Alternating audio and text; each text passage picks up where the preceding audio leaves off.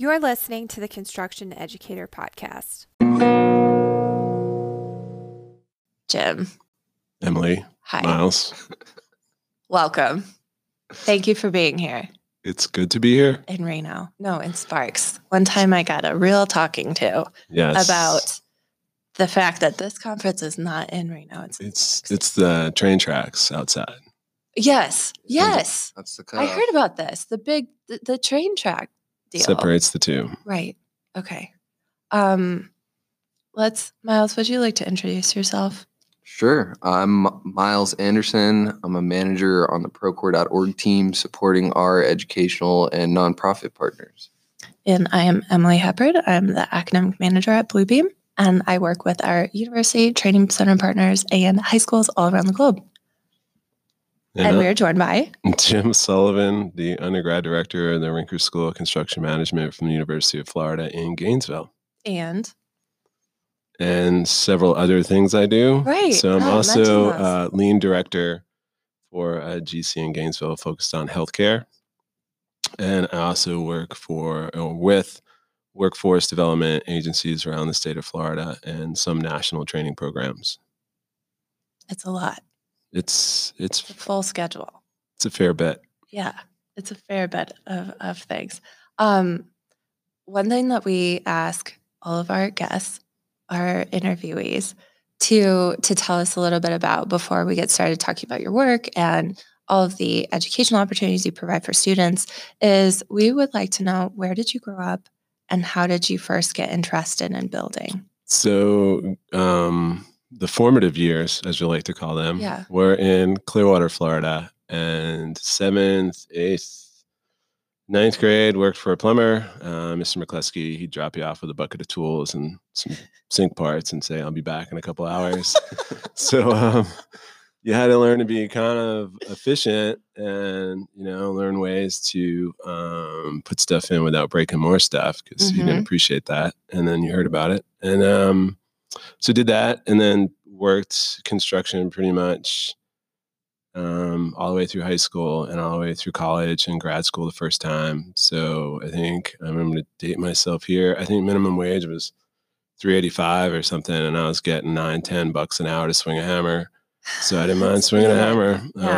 Wasn't really good at it, but I was early and I worked long days. So I think it worked out. I think when I got through college, I was like, I never want to do that again. Worked harder than anybody else, doing anything else that I knew about my peer group. But then just missed it. So traveled the world doing consulting, mostly productivity improvement in the lean stuff, but on a corporate level. And then just wanted to go build stuff again. That's how I landed back at Rinker. Got a master's degree, worked at Clark up in DC, and then came back and got a PhD at Florida and taught. But overall, I think someone asked me to add it up, and guys, I don't know why it's maybe a guy thing, girl thing, but it's I'm hitting $1 billion worth of construction work in my career, and I think I'm gonna the big $1 billion. I know, and it's funny because we heard some salty old superintendents talk about it when I was younger, and I was like, man, I'm never gonna get there. It's like an RBI record or home run record. Yeah, I feel like they should name a excavator after me or something. What are you going to do to celebrate? I don't know. Retire? What do you think about that? Well, good one. Yeah. Well, so going back to, after you got your PhD, you started teaching. What got you into teaching? It was really a lifestyle choice, family choice. Wife was a neo-doc, and the peers in DC had a morning nanny and an afternoon nanny, and that wasn't for me. I mean, it was maybe control issues, maybe being responsibility for time, but I knew myself well enough that the job would come before the kids. Yeah. I knew if I had a concrete pour, they were going to have to figure it out and I was going to be gone. Yeah. And I knew myself well enough to go, it's not the next 12 years of my life I want, or 14 years. So Charles Kibbert at the University of Florida was an open door. I have all my degrees from there, and just decided to go back. And it was great. It was a great quality of life decision. The one side, they talk about life-work balance. The one side at a university is you do know your start time, and you do know your end time. And there's rarely an emergency. There's rarely a formwork that falls off the edge of a building. There's rarely, the concrete pumps don't break down at 2 a.m. So you end up having, if you have a superintendent mentality, you have control issues by nature, and it just gave me control of that. And it's been great. I mean, it's been great. It's been a great career. It's been a great place to be. Feel lucky enough to have gotten my education there and got to stay. So obviously, having gone there, I'm a big fan of the program. And then get to influence the outcomes now. So again, tying in the stuff I see every day to the classroom, keeping the program current. All of the ACCE, which is accreditation body, sort of scripted the material we're supposed to teach, 6 hours estimating, scheduling, all that sort of stuff. And that can get locked into a pretty set formula for some faculty. So for us, it's to kind of push that envelope and to get them to be current. So my role is great. I walk in and be like, yesterday on a job, we had this problem and we talk through it. So I teach a pre-professional class before they graduate, and they get a 20-minute, it's scripted, it's not random. Like there's a reason for the story. But it's all current. It's not, 17 years ago at Clark, this happened. It was like, hey, yesterday I was in a parking lot, screaming at a superintendent. And I mean, the cool part about construction is you can scream at a superintendent and then go to Buffalo Wild Wings and have lunch. I love Buffalo Wild Wings. I actually ate it last night. Full disclosure. Note to self. Please send gift cards too. No, that's a really interesting, and I think that is going to come up in one of our other interviews that we have coming up in the series about sort of those dynamics and that culture of being able to scream at someone or having that sort of like antagonistic dynamic. Do you find that you view that a little bit differently with your sort of split roles, being in academia, having sort of a foot in industry, a foot in academia? Do you find that makes you maybe different on the job? I think it's different because I was a guy swinging a hammer, and you carry those lessons your whole life. Yeah. Like you remember how you were treated. I remember painting without a respirator and just fumes everywhere. Yes. And now that's a very passionate thing for me. Like, if they don't have it, I'll get it for them kind of thing. I think, where I come from, you grow up around construction, you grow up around people with tempers and people that only have one point of view, and that ego mentality is I made up my mind before I asked you a question. Mm-hmm. So why ask them my question? Because I have no value if that's the case. But I mean, I think we teach them that, everybody's coming from, most of the stuff we do with construction is opinion. I can start on the east side and work west, or I can start on the west side and work east, and these are my thoughts or why. But there's rarely an absolute, this is the only way we can do it, And in terms of temperament, the phrase I was always taught is mad fixes nothing, And then the other thing about antagonistic relationships is I can agree that that's your opinion of me, but I'm not agreeing with what you're saying about me. Sure. You know what I mean? Because if I was sending you home today because you failed a test 3 times, I'd probably be saying the same thing to me as you got in your car and drove away. That's your opinion of me, but I'm pretty sure the people I work with and the people that care about me don't have that opinion of me. So you have to sort of like take a step back and... Yeah, I mean, construction's hard. It's long days. People are tired. You don't know how they deal with that. Mm-hmm. And then for the most part, we have a running, and this is probably too much for a podcast, but, it's like... Keep it going. Most people get upset if they're tired, hungry, thirsty, or someone said no. I mean, he's not wrong. Yeah. So for us, I mean, literally 9 times out of 10, it's the same thing that I was joking about Buffalo Wild Wings. The guy's going nuts. I'm like, hey man, let's go across the street and eat. Yeah. just sort of take it down. And he ate more food than I could ever eat. And he's like, man, I really needed that. Thanks. And we walked across the street. And a week later, he's sending me the stuff I asked him to do. Mm-hmm. And it's not that I would, and again, people don't like change and risk, and he had a way of doing it. And it was not the most efficient way, or maybe more of an optimistic way, because we like being optimists in construction. Yeah, we'll get it done by Friday. Yeah, we'll get it done by Friday until Friday. And then we're like, oh man, Tuesday was rough. Couldn't get that done on Wednesday. So I think that's the stuff you impart to students is, hey, if you're in an environment and somebody's raising the temperament of the meeting, it's usually not about what you're talking about. Usually a dozen other things that's impacting this conversation, a dozen other relationships like this one, but not with you, a dozen other arguments about this with other people, but not you, and everybody brings in sort of their means and methods and opinion, and you have to find a way to work through that. So for our students, it's the same kind of thing. I think that's the nice thing about the blend between education and industry is it's easier to explain if you have a somewhat, enlightened is too strong a word. I'm not enlightened, but sort of open view of how the world works. Yeah. I think it helps them understand the process and flow.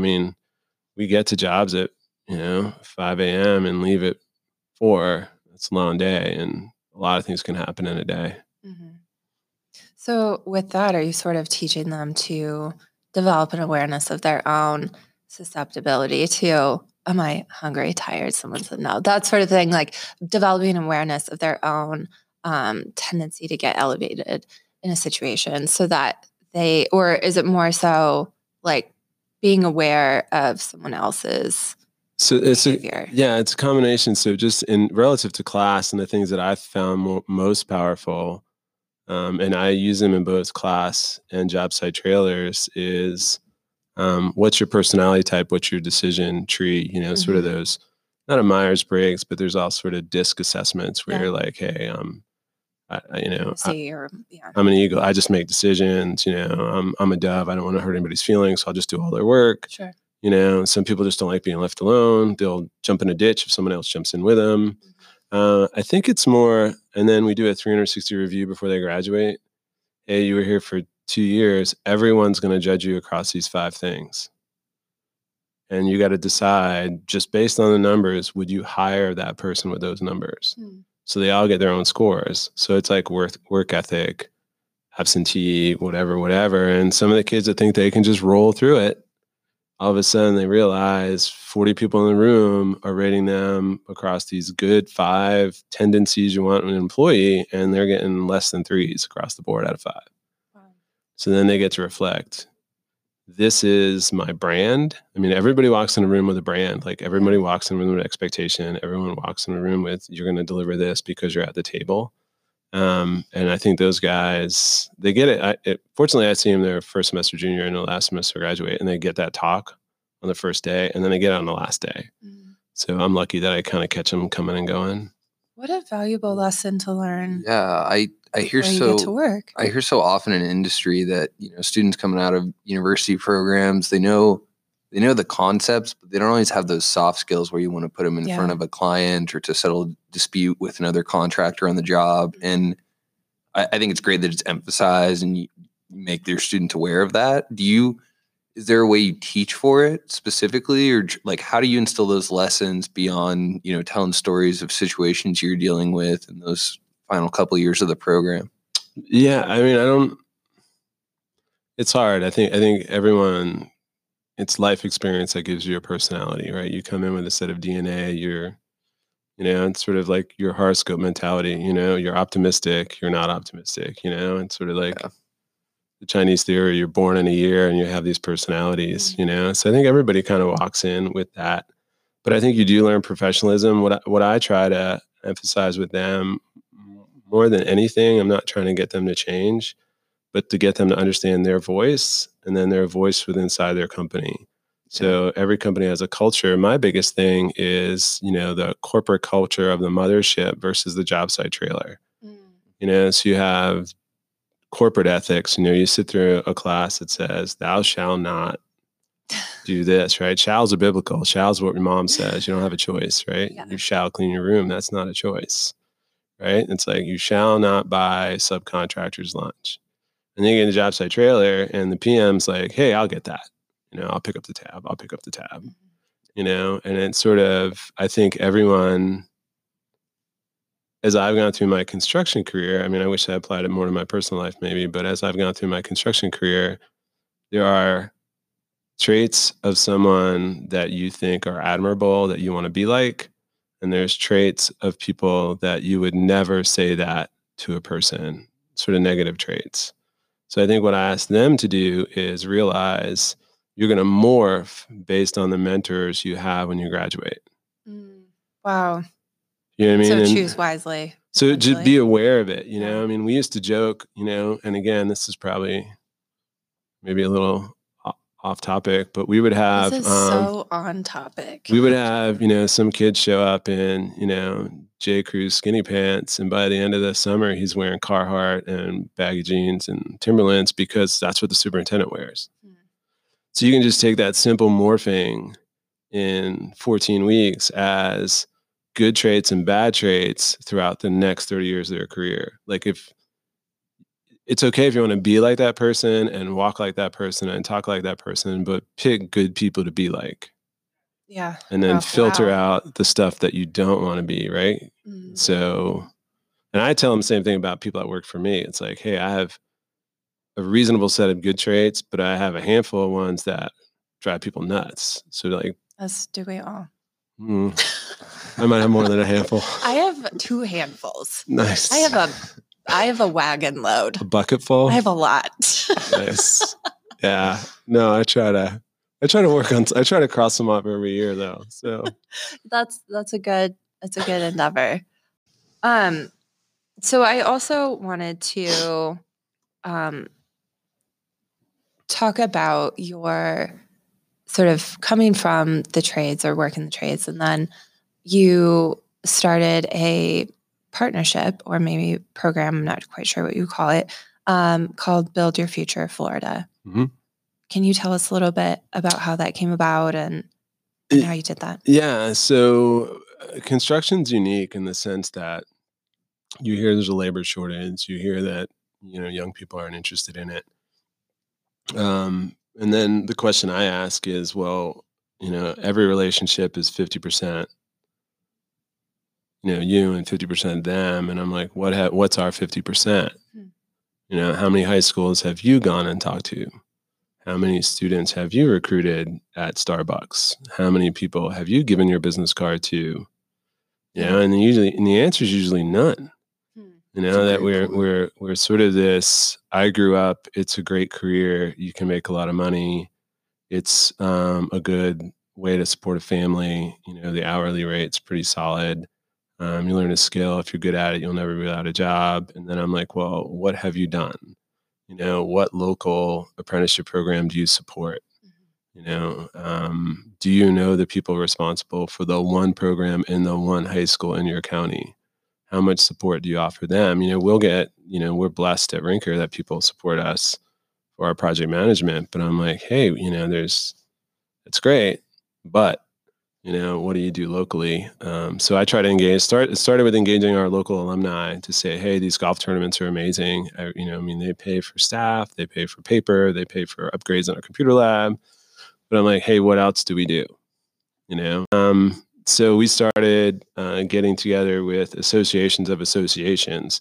So there are 14, 16 licensed trades in the state of Florida. They all have associations, from the pool installer to the electrician to the plumber, HVAC guys. So we try to get those guys together to say, hey, we're all recruiting in our own little ways. We're all kind of trying to make this work. And construction's a really hard thing to work for and through, and to find your way, because we all need people, but the local electrician only needs 2 guys. We may be short 500 electricians in the state of Florida, but there's 68 counties, and they all may be short, 7 or 8. You know, so how do you pool that, and how do you get them trained? And then, you know, you train them and then they leave to go to other places. But so we try to get the associations of associations together. We're fortunate that the NCCER has sort of a web portal already designed. So they had 2 of them already created, and we're competitive. So all I had to say was, hey, you know, there's Build Your Future here. We don't have one in Florida. Let's get this done. And if you give people a very tangent, you know, a solid thing to do, they're really good at supporting it. You know, abstractly talking about we don't have enough people in construction, abstractly saying we don't have enough people. Right. I mean, my issue is I don't think we have a labor shortage from my perspective. We have a bidder shortage, meaning we used to have 3 mason companies in Gainesville. We now only have 1. Because we've lost that person with the entrepreneurial skills or the skill sets or the financial capacity to do that, to hire other people. You know, like our Spanish speaking graduates, I'm like, you know, you start a company tomorrow, you will start a drywall company, start a plumbing company, because that's a pretty solid labor force. It's probably one of our, in my opinion, you know, arguably the hardest working labor force we have in the state of Florida. That would help me as a general contractor, because now I need bidders, and I need sort of competitive, hungry bidders. Because right now, I think that's what's influencing design, which is interesting. You know, there are no masons in certain places, so I have to use precast, or I have to use stucco. Yeah. So it's one of those, we talk about prefab, and where my futuristic talk is all about that. It's not that we're so futuristic in the sense that we're going to go modular because we need to go modular. And we're not even going modular because we don't have enough labor, because I'm just putting labor in that factory to make that unit. I'm just shifting the labor. So I have labor. The reason I'm going modular is I don't have the craftsmen in those local communities, because we don't travel for construction. You're not competitive if I'm paying somebody $20 an hour and then an extra $35 a day in per diem. You know, so what's influencing our markets in prefab and the futuristic designing for that is that when you actually go there and talk to the general contractor, you know, we face it every day. You know, we've always done masonry buildings. Well, if we do that, it's going to be this, because there's no one to compete in that market. You know, so that's part of the skills gap, is also this entrepreneurial person that kind of left in 2009 that would be 10 or 15 years in the industry, that would want to start their program. That's the gap that we face from a contracting, best serving the owner, competitive bid situation. Yeah. And I think it's great that you're encouraging the industry to engage with the next generation to enter construction with a specific ask of things they can do. Just kind of curious about some of your other partnerships with, like, you know, government agencies, workforce development associations. I think you have a really unique perspective from, you know, you are teaching, you're still working on projects in industry, and you have a lot of outside partnerships going on as well. Yeah, I think, you know, traditionally we have a couple of different ways workers get trained and what skill level, right? So you have kind of just general labor, and then you have craftsmen, and then you have sort of journeymen, and sort of the licensed trades tends to be sort of those journeyman official, you know, card carrying, you know, electricians. What we try to do is the same drop in 2009 impacted those programs.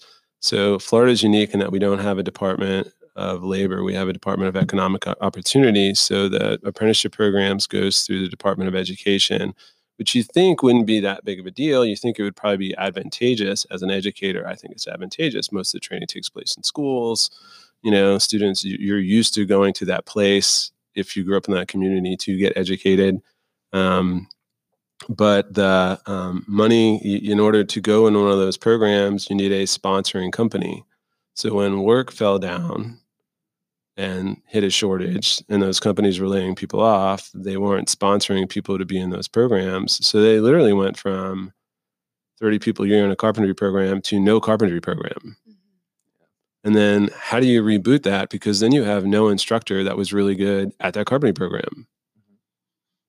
So it just became this really hard thing to kind of reboot and do. So we're a open shop kind of environment. So AGC doesn't train in Florida. They'll do superintendent and sort of high level courses there, but they don't do any task skill training.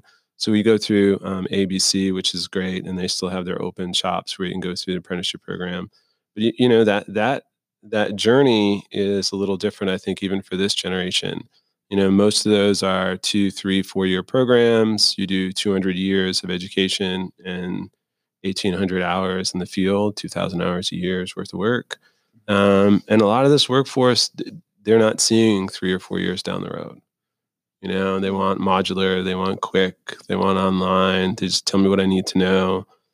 But they also want the certification when they're done. Sure. So trying to figure out how to bridge that, is really the hard part. Because traditional training was, we're not going to give you the one thing you need to know. You've got to sit through all of this structured coursework. Yeah. You want to be a math major? Well, you got to take English. And you're like, oh, I don't really want to do, So these guys are like, I want to be a welder. I don't know about, the safety thing I have to take, they just want to know their task.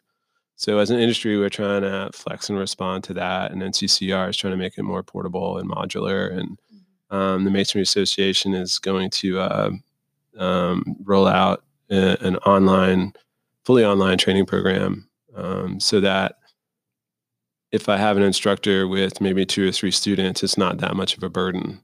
I can have that, I don't have to create all the material. I just have to review it. Mm-hmm. So I think that's going to take some of those bottlenecks away. At least that's our hope, that we can kind of, get it out and make it more local and regional.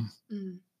It sounds like you're absolutely on the right track, because you're listening, you're seeing those trends, and you're responding to them rather than just pushing ahead with, something that maybe isn't working as well. But we also, because you are so knowledgeable and you have such amazing experience, amazing access, we want to know your perspective, kind of what's next in construction education, or how you think this field is going to evolve, over the next 10 years or so.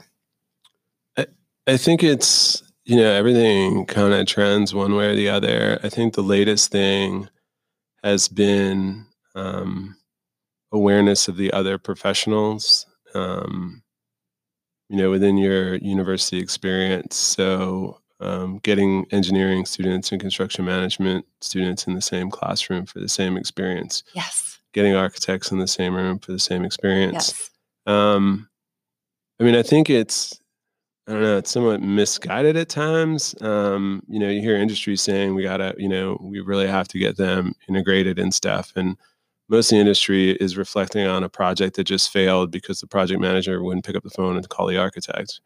We're very integrated delivery system. Mm-hmm. I call architects every day and they're happy to talk to me and quick and on the point and super smart. You cannot deliver a project unless you're completely integrated. So I think there's a little, shade being thrown on the fact that we don't get along, because we get along really well.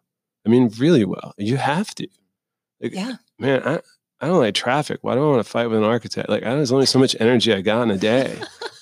Only so many fights. There's only so many fights I can have. You got a ball of energy. You can only spend it so many places. I don't want a gray cloud environment. I think so many people talk about construction about, it's how much of it ends in litigation, right. And it just comes off as very contentious. And I think most people know, well, to get results, you need to work as a team. It's an ultimate team sport to deliver a project. And it's definitely misunderstood, or people get passionate. If I'm in a room with 20 construction company owners and someone mentions we're going to get integrated, they all jump on that bandwagon, and I'm like, what about your good jobs? And they're like, we all hate risk, we all hate losing money. So if I have a job where no one talked, then they weren't integrated. So I think it's definitely something students should be aware of. Mm. We struggle with accreditation, where to find the hours to put them together. Okay. We struggle with, they're really not excellent at some things until their last semester. So you want to integrate a design team with a construction manager and have them get together. Well, unless the kid already got through estimating 2, he's probably not going to be super great at giving you like cost analysis during your design. So we struggle with that flow of work. So we created a freshman class that puts them all together. So it's like, hey, maybe the best of all worlds, your roommate's an architect, and you kind of see what they go through. And socially, you break down those barriers, because it's hard for us across the board. I think this, and then some, it's hard to just integrate across the board. And then some programs are really small. There's some CM firms that don't have an architecture program at that university, that don't have an engineering firm, or they're isolated in this program or that program. So I think it's a goal. I think it's more, me personally, I don't think it's the epidemic that people make it to be. I mean, I'm on 12, 14 jobs a year, and everyone knows how hard it is, and everyone works together. I don't have an adversarial relationship on a job. Yeah, someone made a mistake. We all make mistakes. We tend not to look back. If I looked backwards in my life, I wouldn't get anything done in a day. It's like, you go, okay, that was something that happened, and we're moving on. Right. And it's amazing how everybody gets together. I was on a job where we started with 9-foot ceilings, and then it was 8.6, and then it was 8.4, and then it was 8 feet because of all the design things they missed above the ceiling. And we weren't going to change gravity. And you could say that it wasn't a well integrated team. They were. One person missed it. And is that lack of integration? Is it because everyone's too busy? It's because designers are bidding on margins of 4%, and they got to take on more work to pay for the last work, and it's just a terrible business model. Sure, but I mean, our team, including the designers, I won't let them mention that again. It's 8 feet. We're moving on. No reason to dwell on the past. And then we're going to make a mistake, a week from now. And so I think we are more integrated than we get credit for. And, the coolest part about construction is you're given a set of plans, a calendar, a bucket of money, and 12 strangers to go build something with. Man, what could go wrong? Right?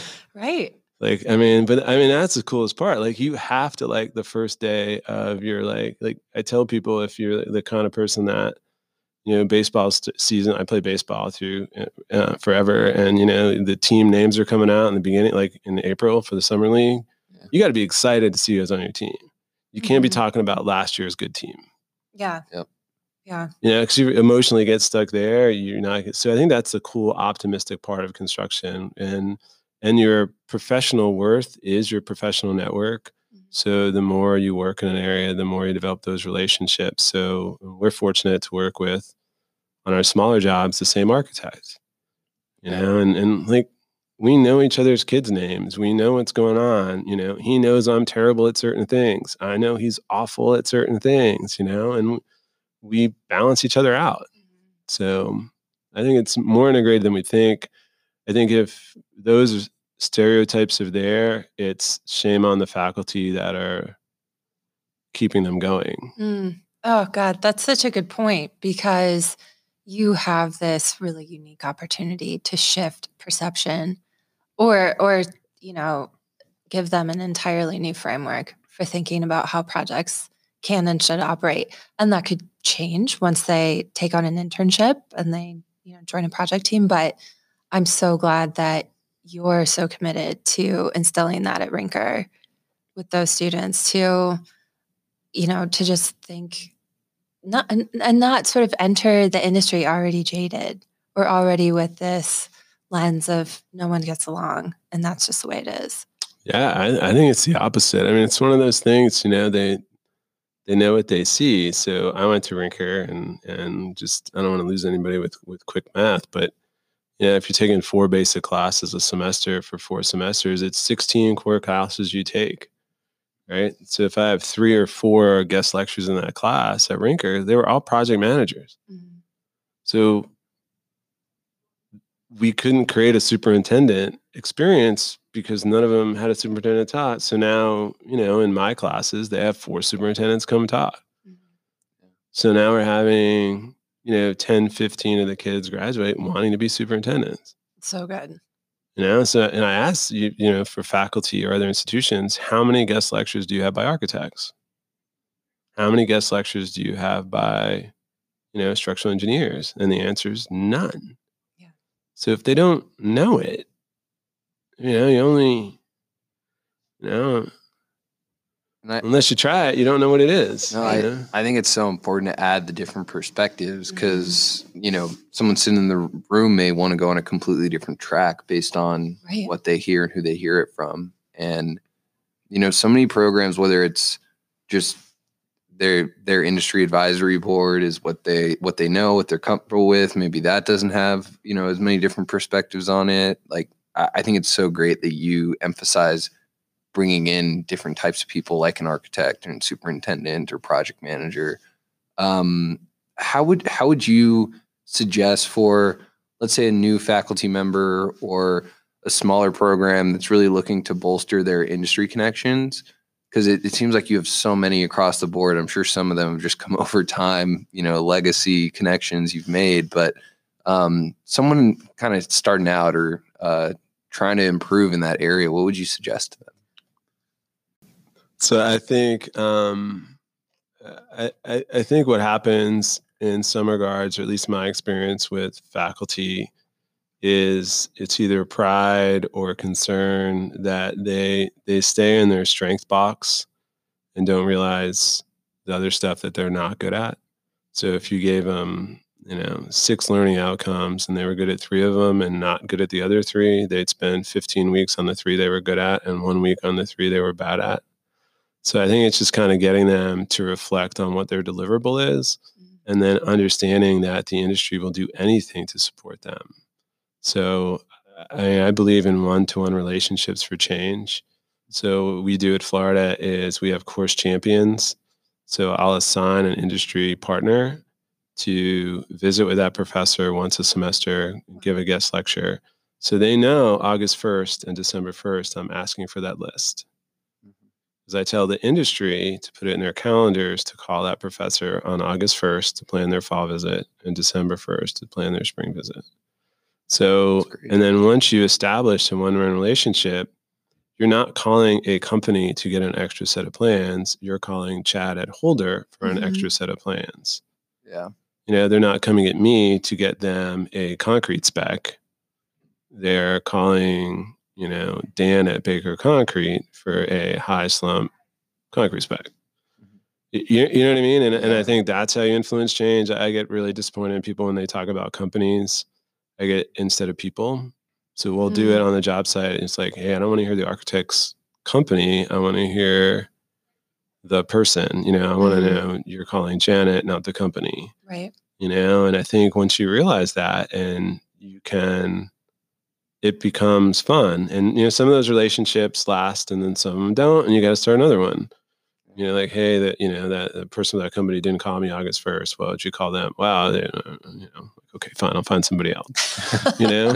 And then when the pitch to the company is, hey, there's got to be somebody in your company that loves to go buy Gator Swag or go across the street and have beer where they used to when they were 21. Find that person who wants to come, and all of this will come together. So I have a slew of those people and a drawer full of T-shirts I give away when they show up. To kind of reinforce that, that positive reinforcement, giving somebody a good experience.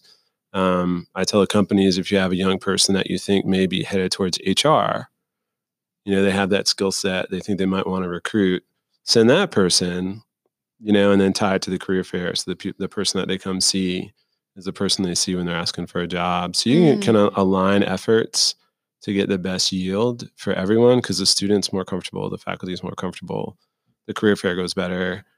Yeah. It's not, and it's zero effort. Like that conversation is not a lot of work for me, but the outcome is pretty significant for everyone involved, but it's people don't have time. People don't have the connections. People don't know where to start. So I have a list I pass around the faculty meeting and I'm like, here you go. Just fill it out. Just tell me what you need. And by the next day, everyone's getting emails and everybody's getting phone calls, and it's literally zero effort. Matchmaking. It's a little bit of matchmaking. That's an amazing program.